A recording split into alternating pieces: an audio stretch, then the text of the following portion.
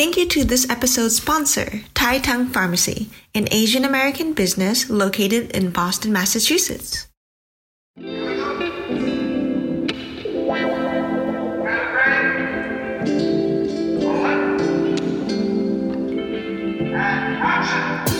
Welcome to the Inclubi Movie Podcast, where we talk about all things media and diversity. I'm Matthew Stiuso. And I'm Hazel Bolivar. For today's podcast, we're going to be discussing Latin American representation in media and how it impacts the U.S.'s perception of immigrants. We will also be joined by Rafael Sarmiento, who will join to share his perspective on the complexities of representing such a diverse culture. But before that, we're going to get into our pop culture moment and talk about what's new and trending in entertainment. This past May was Asian American Pacific Islander Heritage Month, so we want to shout out some big new releases on the way. Marvel's Shang-Chi and Eternals, the latter of which is directed by friend of the pod, Chloe Zhao, will feature extremely diverse casts with Asian American leads. And, as we move into June, we begin Pride Month. Of course, we strive to celebrate various identities regardless of the month, but for our pop culture moment today, we will be talking about some AAPI and queer stories in the media to celebrate. There's a significant lack of queer AAPI stories in Hollywood right now, but we want to shout out Netflix's The Half of It, a 2020 film by Alice Wu that features a queer Chinese-American lead. The movie has all of the charm of Netflix's other popular romantic comedies, with an impactful script and strong performances. And it's definitely a film that we recommend you check out this Pride Month. Yeah, I mean, we definitely want to see more mainstream queer characters, especially by POC. On that note, Disney's Cruella recently debuted Disney's first openly gay character, which has become the topic of controversy. Mainly because many have noticed that Disney has attempted this several times. With much fanfare, they've claimed that blink and you miss it type characters are huge steps forward for queer representation. And it's genuinely kind of pathetic to me how unwilling major studios are to commit to featuring queer characters, and yet they still want the praise for having minor characters. But I digress. Absolutely. I mean, Disney is such an influential media conglomerate, and it's unfortunate that they aren't allowing themselves to make larger strides for the sake of representation. Recently, Beauty and the Beast, Avengers Endgame, Onward, and The Rise of Skywalker all, quote-unquote, featured Disney's first gay characters. And as we've seen in Rise of Skywalker, the features are so minute that they can be successfully edited out in international versions. In the case of Cruella, we'll take what we can in terms of representation with the hope that someone, somewhere, will be inspired. But for now, we're going to turn to our main topic for today, which is Latin American representation.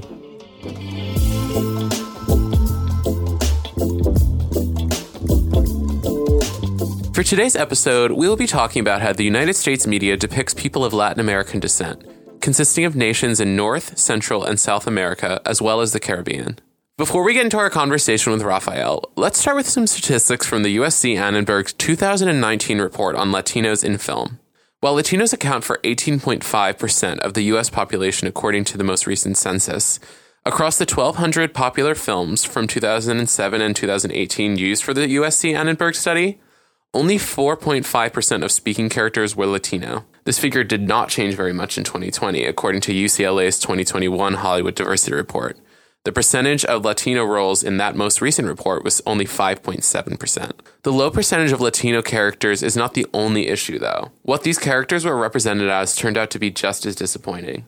The report found that 24% of all Latino-speaking characters were depicted as criminals, and that overall, when Latinos were represented, 36% of the time they were isolated from their culture, which the report interprets to suggest that, quote, tokenization of Latino characters and the absence of either understanding or intent to show the richness and variability of Latino culture in both the U.S. and internationally.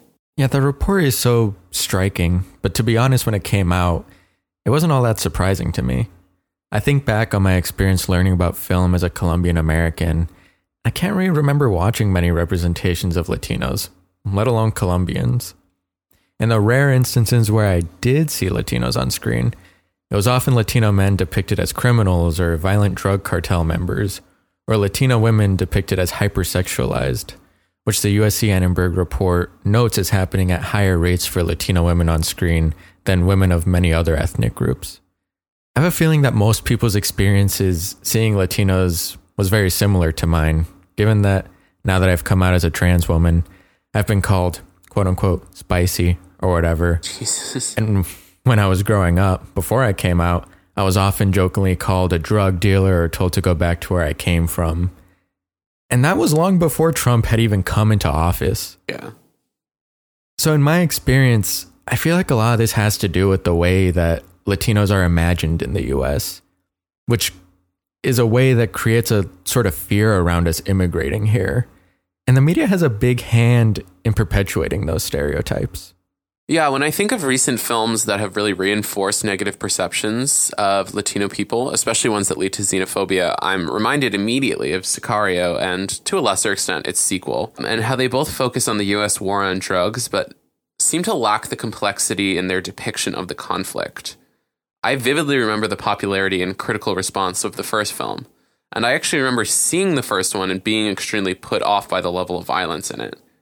I can't say honestly, at the age I was super aware of how potentially damaging the film was to the Latino community. But in hindsight, I'm not surprised that in doing research for this episode, both of the Sicario films were met with boycotts and complaints, specifically due to the fact that Mexican citizens felt that there were several inaccuracies in the depiction of Juarez. That's why the emergence of films that were either from Mexico or featuring Mexican culture was so important. Coco and Roma were able to celebrate Mexican culture as well as depict the complexities of the Mexican identity and experience. Similarly, the success of Mexican filmmakers such as Guillermo del Toro, Alfonso Cuarón, or Alejandro González Iñárritu, in spite of such strong anti-Mexican rhetoric at the time period, was, to me, extremely encouraging. It is encouraging. And those movies point to the fact that the issue is not only representation in front of the camera, because I would say the bigger issue is representation behind the camera and in writers' rooms. USC Annenberg's report notes that only 4% of directors were Latino among the films that they studied. And of those, only one of the 49 was a woman. Yeah.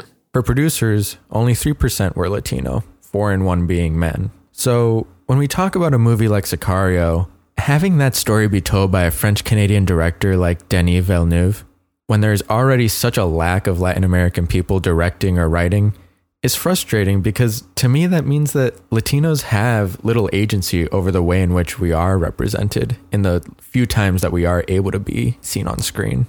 Yeah, I mean, this has been a point that we brought up all the way back in the first episode with Malcolm Marie and Sam Levinson depicting the Black experience. I will say I do believe it is possible for directors to tell stories of identities other than their own.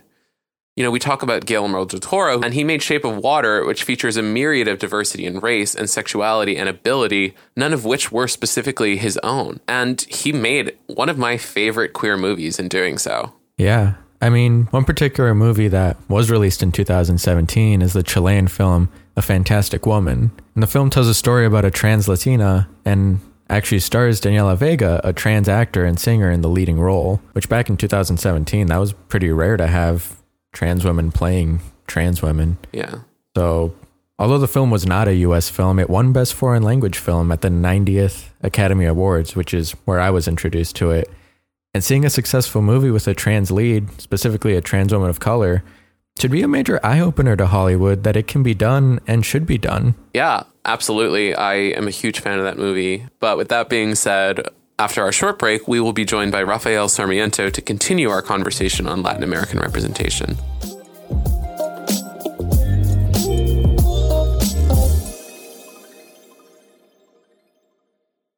From Peter Ng, founder of Brush Magic Kids. For years, I have created these Brush Magic Kids, representing my writing of Chinese calligraphy on greeting cards. These Brush Magic Kids didn't have faces until I launched my scholarship program. I just painted the first kid with a face, Brush Magic Kid Juliana. For all students K through 12 and their parents, if interested in the scholarship program, please go to www.brushmagickids.org and sign up. Good luck!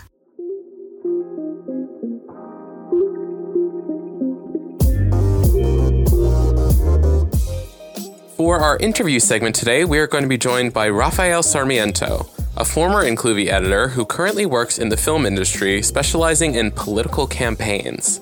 How are you doing today, Rafael? Hi, all. I'm doing well, alive and well. Thank you for having me on. So today we are going to be talking about the correlation between representation in the film industry and an anti-immigrant sentiment towards Latin America. So our first question today is sort of, how do you feel those two relate to each other? What do you think is the relationship between anti-immigrant sentiment, especially in the past few years, and the way that Latinos are depicted in the film industry? Yeah, it's not been the best 6 years, to put very lightly. On air, I have no problem trashing the Trump administration. There's definitely been a massive wave in hate crimes alone. I can tell you right now, I've been working on a documentary based on the book American Hate by Arjun Sethi, and hate crimes in the United States in the recent years have gone up from like a reporting number of somewhere in the 20,000s to 400,000. And that's when you're taking into actual reports that don't count on local policing. Mm-hmm. It's an actual number taken from actual calls made, actual instances recorded, not just local reporting by the FBI standards, right?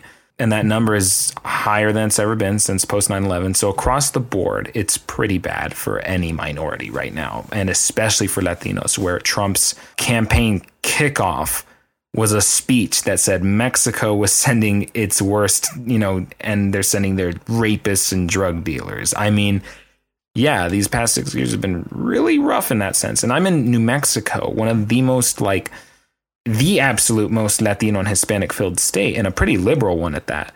And I've seen a difference here. And especially with just, representation in film does kind of make an impact. I mean, you watch a movie like Sicario, or worse, Sicario 2, which I cannot remember the name of. Sicario 2 literally has the Dia del Soldado or something? Dia del Soldado, thank you. That's what the second one's called. I was going to say Dia de los Muertos because I'm so used to Day of the Dead in American cinema. But yeah, Dia del Soldado or something like that. And that movie literally has waterboarding and suicide bombers like if they're fighting ISIS. I mean, that's never happened. Yes, the cartel is real.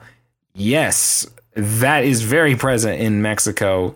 But, they're not coming in, spilling over the borders and sending these children. Drugs, and any ICE officer, any border patrol agent will tell you this. Drugs come in mostly, almost always at the ports of entry.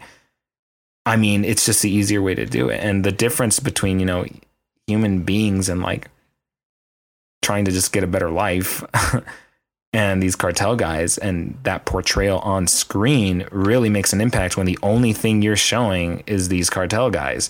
And even when you are showing the positive side of just normal people, guess what? It's always going to be Mexico. It's never going to be anywhere else. And it's usually going to have something off. And good luck finding a movie like that that's not directed or written by a white guy. Yeah, so given the recent anti-immigrant sentiments, which of course extend to many other cultures, but looking specifically to how the United States views Mexico, it often seems like the U.S. has a flattened idea of Latin Americans or all of Latin America as being all Mexican in a way. Do you feel that the movie industry plays a role in perpetuating this sort of view, or has there been an effort within the industry to challenge that kind of essentializing or flattening image? So naturally, they're a neighboring whole autonomous nation. So it makes sense that you're going to take an interest in your neighbors. And the problem is when you have all these movies coming out, right? I'm not saying no more Mexican movies. I'm saying keep the Mexican movies. What I'm saying is maybe ease up on the drug dealing element, especially stop the brown facing, like having Shia LaBeouf play a Cholo LA drug dealer. I'm amazed that that 80s brown face still comes up now and then. You saw it a lot in the 80s. Aliens, that lady they have, she's not Latina. Karate Kid, Ralph Macchio's not Latino. Al Pacino, they have him play a Cuban in Scarface, not Latino. West Side Story, which is getting a remake by Spielberg soon. The original is full of Italians playing Latinos. And so, yeah, please, add the other people. There are so many other nations beyond Mexico, and it's such a small-minded way of thinking, and that gets us nowhere. And while, baby steps are appreciated, it's really, you want a lunge or a stride, you got to get going at some point, or people are going to take advantage of the baby steps and just squash them before they become an actual momentum. Yeah, I mean, even in recent memory for me, when I try to think of films that have been extremely positive for representation of, Latino culture, it does seem mainly to be films like Roma or like Coco, which are all centered around Mexico, like you said. And Latino culture is so fascinating because it really has roots in multiple continents, I would say 3 or 4 at least. Yeah. So there should absolutely be a reflection of that in what we're seeing in media. Yeah. But with that being said, has there been any sort of positive movements in your mind of like complex representation of Latinos in film? We like to say movies that you would give an Inclubi 5 stars to. Yeah. Or do you see any positive trends towards that? I think the positive trend is that we're at least getting a little further away from constantly making about drug dealing. Now, immigration's in the mix. Day of the Dead's in the mix, I guess. I remember, which Bond movie was it? I think it was Spectre opens up with like a Mexico Day of the Dead parade. That's never happened. There is no parade for Day of the Dead, but now there is because all the Mexicans saw it. They're like, you know what? Good idea. Let's do it. But yeah, they're like, there's just a total gross misunderstanding of the culture of Mexico to begin with, or like, the disassociation that a lot of these immigrants, which obviously migrants are, yes, coming to the border. There's no denying that, but it's not just like this wave of malicious drug dealing Mexicans. It's mostly actually Central American places that have been displaced by American involvement and who cannot claim sanctuary in an embassy, which you normally would be able to do. But the U.S. made it harder for everyone because we're so xenophobic, and you have to go directly to main soil. You cannot do it on a U.S. embassy because of the U.S. It's important that people just are aware of that. And in movies, this 5 stars that I'd give, I sincerely can give 5 stars to good movies that put in effort, like Coco. That is really truly a good representation. It's partially Latino written and it shows, but it's still not Latino directed, and no one would care about it if it wasn't Pixar, which breaks my heart. But Coco's good. Icebox is about the abuse of ICE towards immigrants, which is again 100% same topic, still going there, not Latino directed, but I think it does paint a good picture of, the actual immigration and not just like Sicario, Dia del Soldado. Oh, we got suicide bombers coming at the border. Spy Kids is a classic. Most people probably seen, the whole Spy Kids thing. Robert Rodriguez, who was born in Texas. Yeah, that is American filmmaking. The Spy Kids saga is pretty good, pretty diverse in the weird way. I think it gets the family component of Latinos pretty well. Yeah. And there's 2 movies that I barely remember, but they're good movies. We the Animals and Don't Let Me Drown. We the Animals is about the Puerto Rican teenager in the closet with an abusive father, I think. And Don't Let Me Drown is a Chicano love story in a post 9/11 New York. And yeah, we got In the Heights to look forward to. And I'm pretty sure that's going to be a 5 star. Looking at it alone, it's already a 5 star for representation, unless they suddenly decide to halfway through the movie completely change the already written play.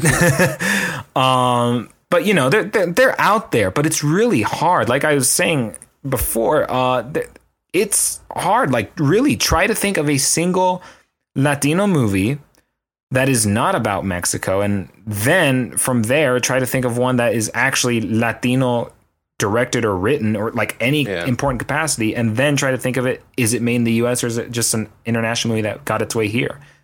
And In the Heights, I actually already booked my tickets, and I really have my fingers crossed. I'm such a fan of the musical. But, there's also more Latino creators out there besides Lin-Manuel Miranda. Right. And, I hope it sort of just trends positively. Yeah, because, it's fine. I love, Guillermo del Toro. I love Iñárritu. I love all these guys. Robert Rodriguez, who I brought up. But it's like, we also need the nobodies to step up to the plate. It's not even their fault. We need the people in charge to step up to the plate and just have empathy and maybe, try something new instead of the same thing. Yeah. And women and queer people and everyone across obviously the board. there's a whole topic of colorism within. Yeah. So when it comes to representation, like you said, with baby steps, hopefully a movie like In the Heights can be a big stride. Yeah. Yeah. And you got to realize, like, with the Latinos making up, the largest growing minority in the US, and, we're a big chunk. Think how bad it must be for everyone else, like just indigenous peoples, Asian Americans. Like, it's not great at all. It's pretty pathetic that we have all these people and we just keep doing the same old thing and really just giving token positions and making talk, but not actually having action. It's like symbolic, but I'm so tired of symbols. I want actual, change and results. It's just exhausting. On a personal note, you being someone who works in the film industry and works for campaigns, is representing your culture an important part of why you do the work that you do, or a big inspiration for you doing it? I'm going to tell you a personal anecdote. I dated a gal for 2 years in a serious relationship, and her grandma was a racist. She was an old school Arkansas racist, and I was scared. And I thought I'd pass myself off, pull a Ralph Macchio as Italian. That was a low moment. I decided to never do that again, so I tattooed my arms with my actual ethnicity. I catered to a grandma so I wouldn't upset her, an old lady. And I'm like, I'm so done with that. Like, I was like, why did I go out of my way for this lady that didn't like those dirty Mexicans touching her car, as she would say? Why was I the one catering her? So I stopped doing that, and I'm very much outspoken now. And I'm viciously, probably obnoxiously Latino now, Hispanic now. I don't know. I think the best way to change the world is to just actually try. Because, at some point you're self-aware that, you're making a good or a bad decision depending on how the other person's affected. So, just be you, and the world could probably be better because you can better yourself, you can better the world, and just take it a step. Those are the baby steps I want to see. If everyone makes an individual effort, then it doesn't matter if you have baby steps, if it's a flood of steps coming at you. Yeah, absolutely. Honestly, we need the pro-Latino sentiment to be as vocal and as loud as the obnoxiously loud anti-Latino sentiment that we have so often seen in America. Yeah. But with that being said, where can we tell our viewers to follow you and follow your work? As we're in the Incluvie podcast, I used to, as they say, be the head critic for Incluvie. So you can find my old work on Medium, and I do have non-Incluvie work that I write on Medium too. That's kind of like my hub. Anything you need from me, boom, there I am on Medium. So go find me there. Rafael Sarmiento.